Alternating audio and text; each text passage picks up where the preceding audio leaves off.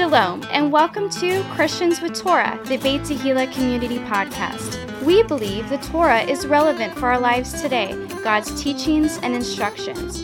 You may very well be part of the first generation to be born again, filled with the Holy Spirit, and have the Torah, a Christian with Torah. Join us as we honor the living God through the study of His Word, topical conversations, and interviews with special guests. Please welcome our hosts, Pastor Nick Plummer and Ryan Cabrera. Shalom, everybody, and welcome to Christians with Torah, the Beit Tehillah Community Podcast. I'm your co-host, Ryan Cabrera, and I'm here in the beautiful Studio B with Pastor Nick Plummer. Hey, Pastor Nick. Great to be here. Yeah, gotta get it. It's going to be good now. Oh, yeah.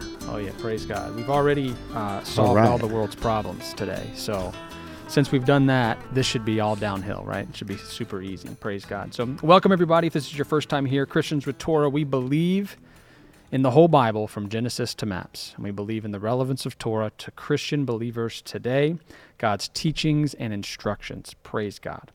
And so for the last 4 years, we've been doing the Torah portions. That's a part of the Torah: Genesis, Exodus, Leviticus, Numbers, and Deuteronomy, a piece of it every week. For 4 years we did that. So if you're interested in the Torah portions and you want to hear commentary on the Torah portions, you can go and search through our stuff and you'll find 4 episodes on each Torah portion. So that's some good content there. We appreciate your comments, your likes, your subscribes, all that kind of stuff. This year we've been doing the book of Matthew. We are in chapter 23. It's about to get hot, right? And we're going to do today verses 1 through 22. All right, why don't you go ahead and hit it. Yeshua rebukes the scribes and the Pharisees. Ryan, just hit this outline. All right. There's our words. So we're going to start with verses 1 through 4. And here's what it says. It says, "Then spake Jesus to the multitude and the disciples, saying, The scribes and the Pharisees sit in Moses' seat. All therefore, whatsoever they bid you observe, that observe and do. But do not ye after their works, for they say and do not. For they bind heavy burdens and grievous to be borne, and lay them on men's shoulders, but they themselves will not move them with one of their fingers." Something's wrong, right? Something's out of order, What's right? going on here? So I find this very interesting. Here's some little bullet points that we got off of the first 3 verses there. It says, the scribes and the Pharisees were 2 distinct groups. Though there was some overlap between them, the scribes were professional interpretive experts on the Torah itself, while the Pharisees were experts in theological matters that the Torah raised. So that's interesting. So scribes and Pharisees, just like when we blow past Judah and Ephraim, or Judah and Israel in the Old Testament prophecies, and we just kind of lump it all together. Oh, that must mean the Jews, right? Yeah. Those are 2 distinct groups, the scribes That's right. and the Pharisees. All right, and Moses' seat was traditionally understood as referring symbolically to the authority of Moses. Makes sense. However, recent archaeological evidence has revealed a literal chair found in early synagogues.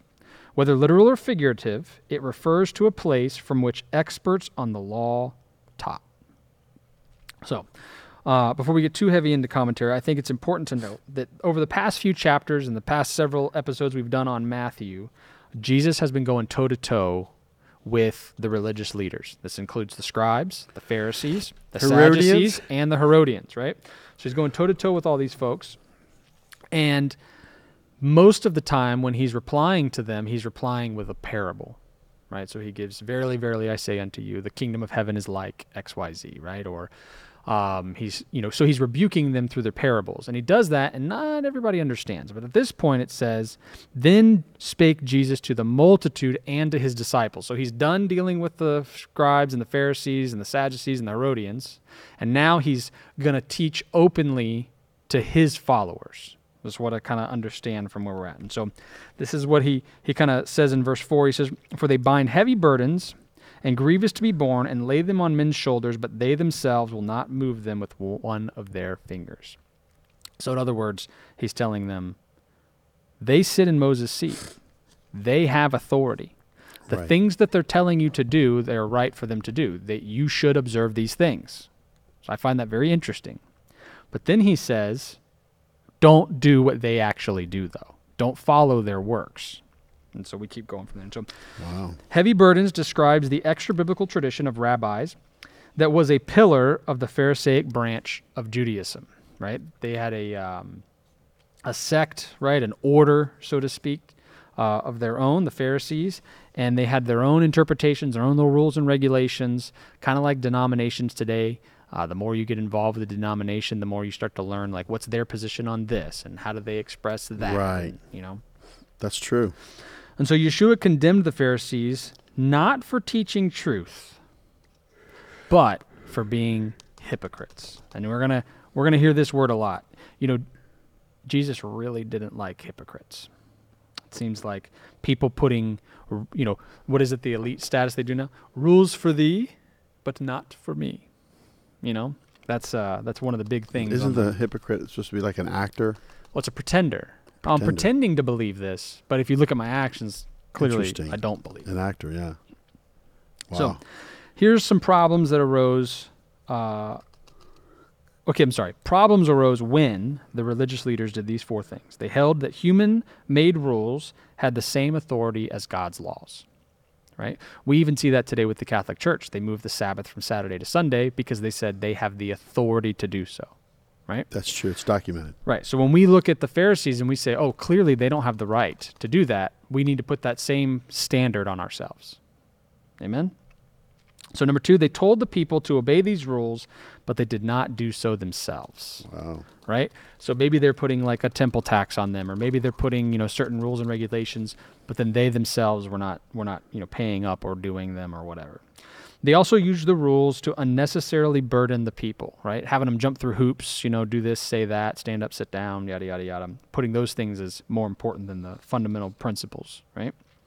And number 4, they obeyed the rules not to honor God, but to make themselves look good. And Yeshua actually talks about that in previous parables, or when talking to his disciples about, hey, don't pray in the streets, like the super religious people do, where they, or they fast, right? And they clearly make themselves look like they're downtrodden, But he makes the point that what you do and observe in secret, your Father will reward you publicly for.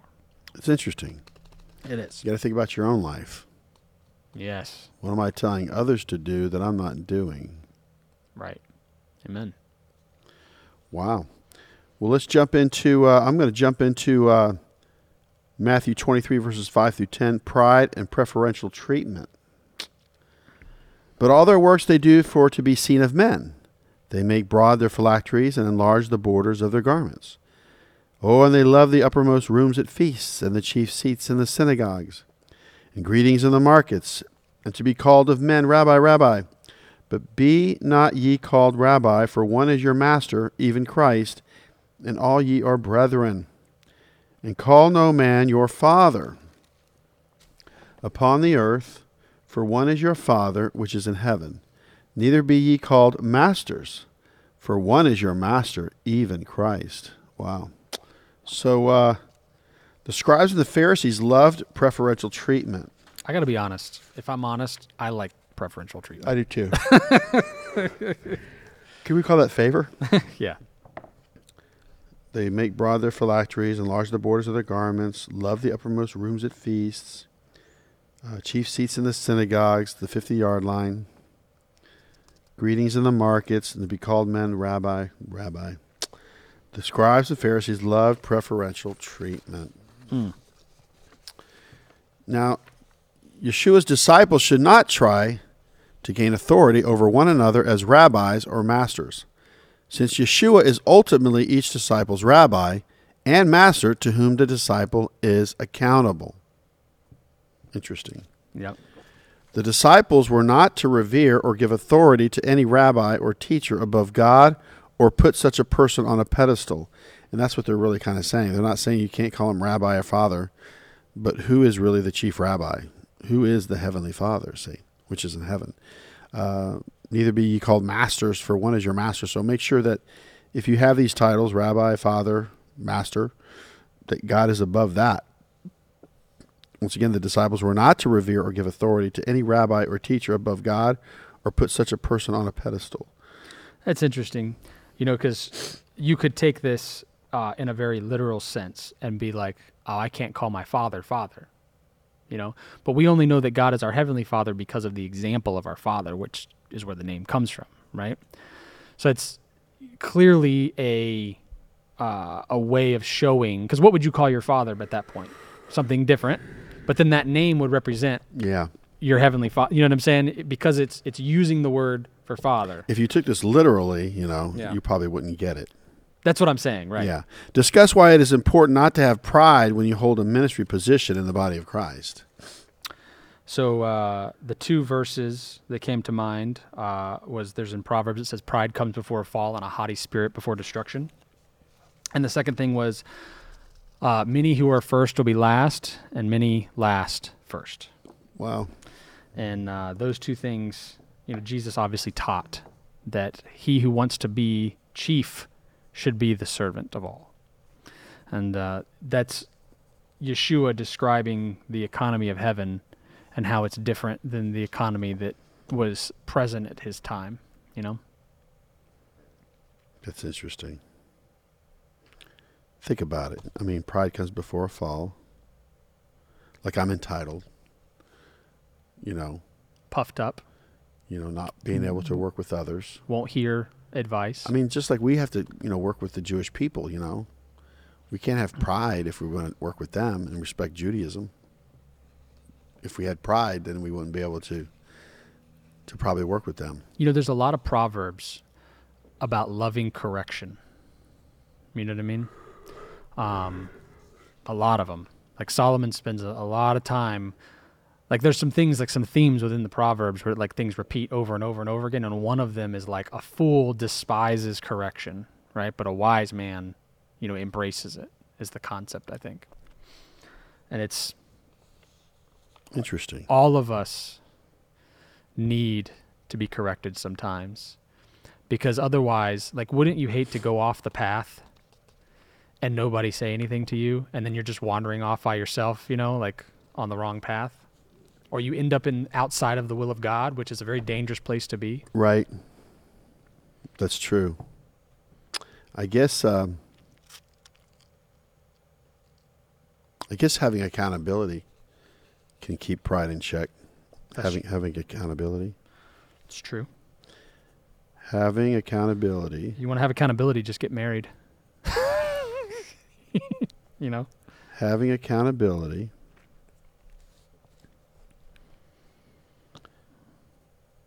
can help to not live in pride. Yeah. I would say this too, though. Serving others. Oh, amen. Serving others helps to not be proudful.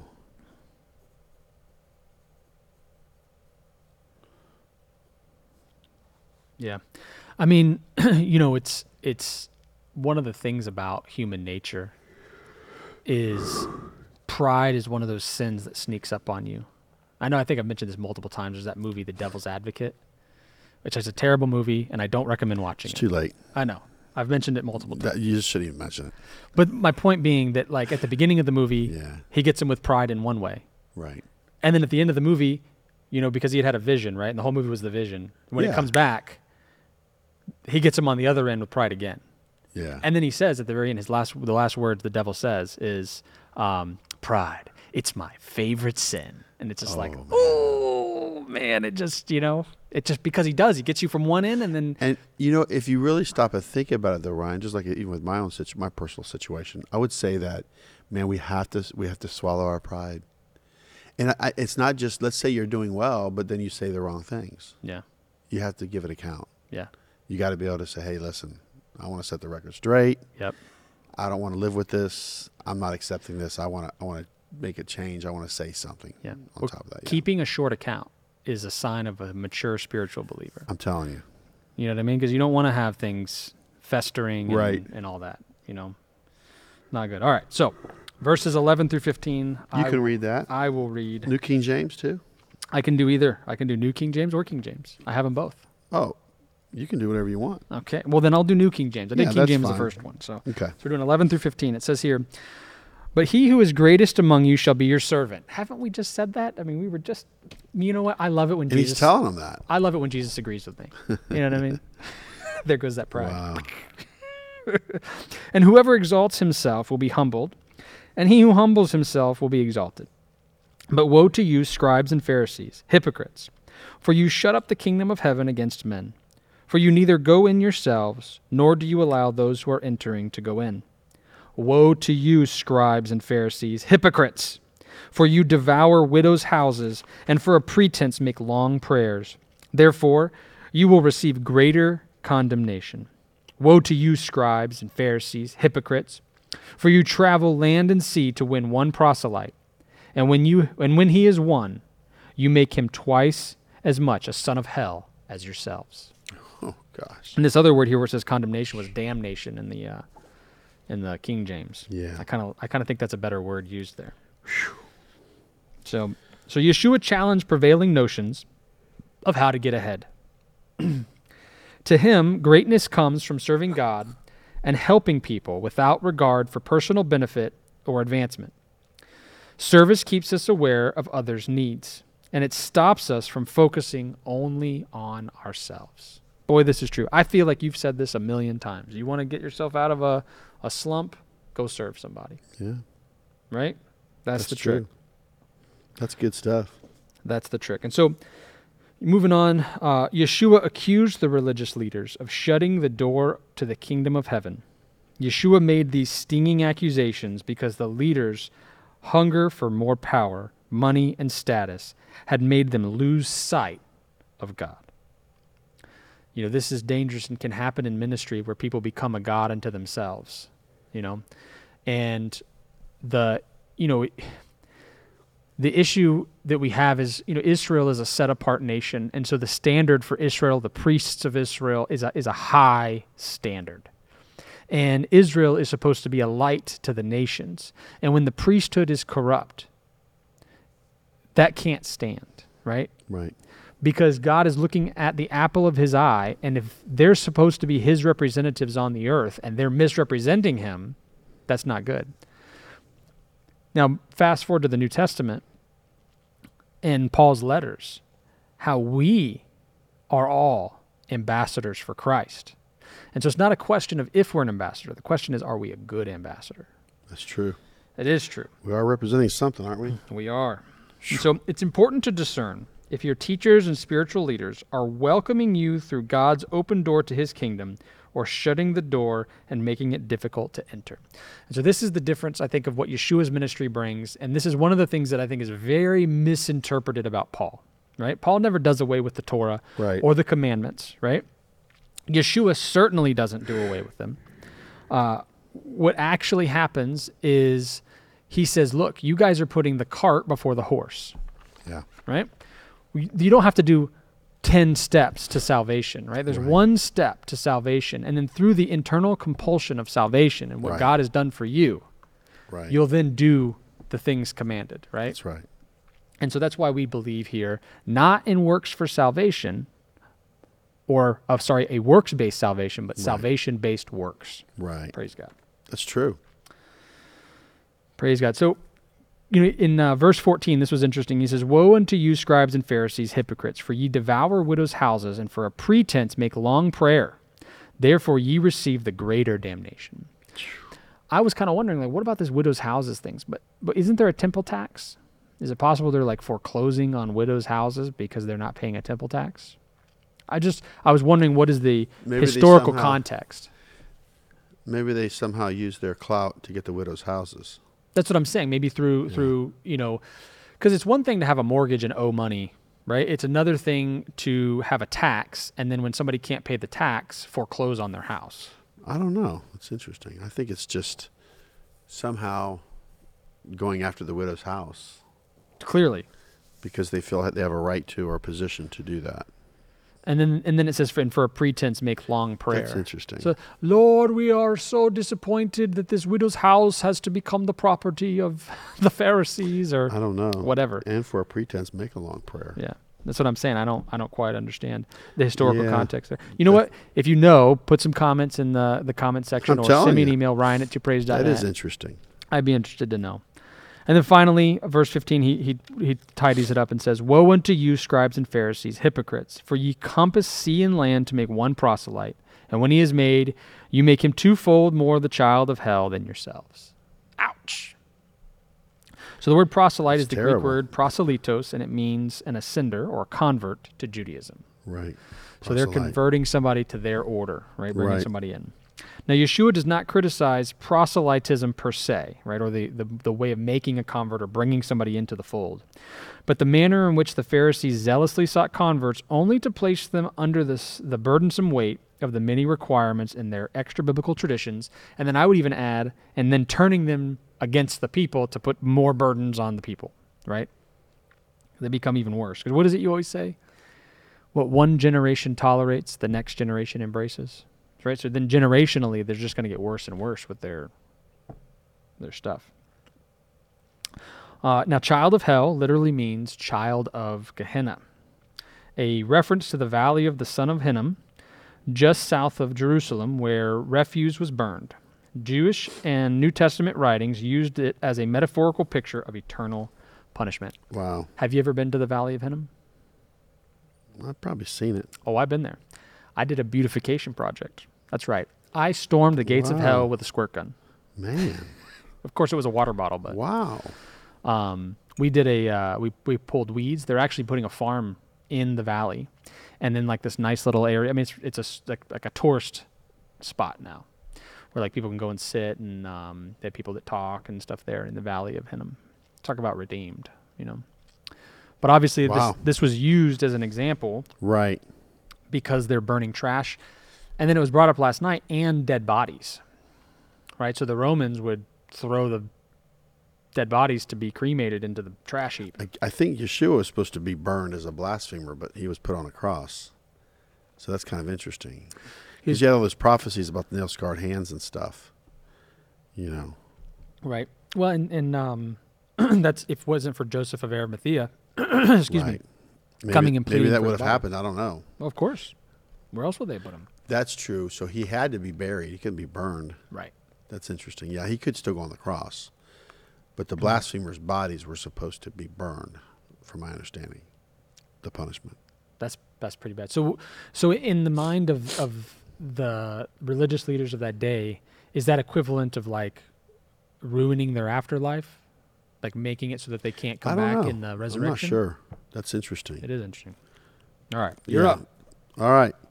Matthew 23, verses 16 to 22. Whoever swears, woe unto you, you blind guides, which say, whosoever shall swear by the temple, it is nothing. But whosoever shall swear by the gold of the temple, he is a debtor. You fools and blind, for whether is greater the gold or the temple that sanctifieth the gold? And whosoever shall swear by the altar, it is nothing. But whosoever sweareth by the gift that is upon it, he is guilty. You fools and blind, for whether is greater, the gift or the altar that sanctifieth the gift? Interesting. Whoso therefore shall swear by the altar sweareth by it, and by all things thereon. And whoso shall swear by the temple sweareth by it, and by him that dwelleth therein. And he that shall swear by heaven sweareth by the throne of God, and by him that sitteth thereon. Wow. There's a lot going on there. Swearing by the temple, by the gold, by the altar, and the gift of the altar. Right. So the Pharisees distinguished between oaths made by the temple and those made by the gold of the temple, and between oaths made by the altar and those made by the gift on it. As in much of their belief system, they focus on misguided superficial distinctions and overlook the higher principles of the law. So this statement, I feel like sums up, because there's a lot of anti-Semitism that comes out of chapter 23, Right. right? And this statement that you just made, as in much of their belief system, they focus on misguided superficial distinctions and overlook the higher principles of the law. If you could get to the crux of the matter Right. of what Yeshua is rebuking them for, this is it right here. Wow. So whoever swears are those with faith in God who recognize their constant accountability in his presence, need only give a simple yes or no as a binding oath. Amen. So I find it interesting because it almost seems like the religious leadership had created a hierarchy of oaths, right? That whatever, if the bigger the promise, right? Because why can't you swear by the temple? Well, you can't swear by the temple because you can't give the temple. But you can swear by the gold of the temple, and then if you don't perform your oath, now you owe the gold. Right? Or you can't swear by the altar because you can't give the altar, but you could swear by the gift on the altar, and then if you don't perform it, then you owe, right? You owe something. You have to give up something. That's true. So they've created a system or a hierarchy of how... Temple, gold, altar, offering. So exactly. Based upon an oath. So then this is all in a way to enrich themselves, right? So if you're wrong, then what good is the temple and the gold and the altar and the sacrifice? If you made the oath. Right. Well, because the temple's standing there. And the point here, I think, is that, hey, don't make an oath that you can't keep. Right. Whereas they're saying, hey, if you don't keep it, you just owe us the gold. Or, hey, if you don't keep it, you just owe us an offering. But who are you to get that from the Lord? Exactly. That's the Lord's temple and gold, altar, offering. Precisely. So, again, a way of enriching themselves. And this is why Yeshua says in Matthew chapter 5, verses 33 through 37, he says, again, you have heard that it was said of those of old, you shall not swear falsely, but shall perform your oaths to the Lord. Right. But I say to you, do not swear at all. Right? He's saying don't get caught up in this system of hierarchy. He's not saying don't make an oath. Right. He's saying don't get caught up in this system of swearing by this or swearing by that. Right. He says, but I say to you, do not swear at all, neither by heaven, for it is God's throne, nor by the earth, for it is his footstool, nor by Jerusalem, for it is the city of the great king. Nor shall you swear by your head, because you cannot make one hair white or black. Where's that at? But let your yes be yes, and your no, no, for whatever is more than these is from the evil one. This is Matthew chapter 5, verses 33 through 37. What is it again? Matthew chapter 5, verses 33 through 37. And this is part of what? The Olivet Discourse? That's right? interesting. That ties in really good with this. Wow. It's interesting, though, because he's doing it twice, basically explaining. Over there, he was kind of telling the people, your yes be yes and your no be no. But here he's showing this is the problem with the system that the religious leadership has put in place at this time. It's a false system. You know what I mean? You're creating this because now, like you can't swear by the altar because then what do you owe? You don't owe anything. But if you swear by the gift on the altar, now you owe the gift. Gotcha. You know? That's interesting. At least that's the way I interpreted it. Wow. So what 2 points did you get out of Matthew 23, 1 through 22? Number 1, let your yes be yes and your no be no. That was my first point. And my second point was this. Since the Pharisees sat in Moses' seat,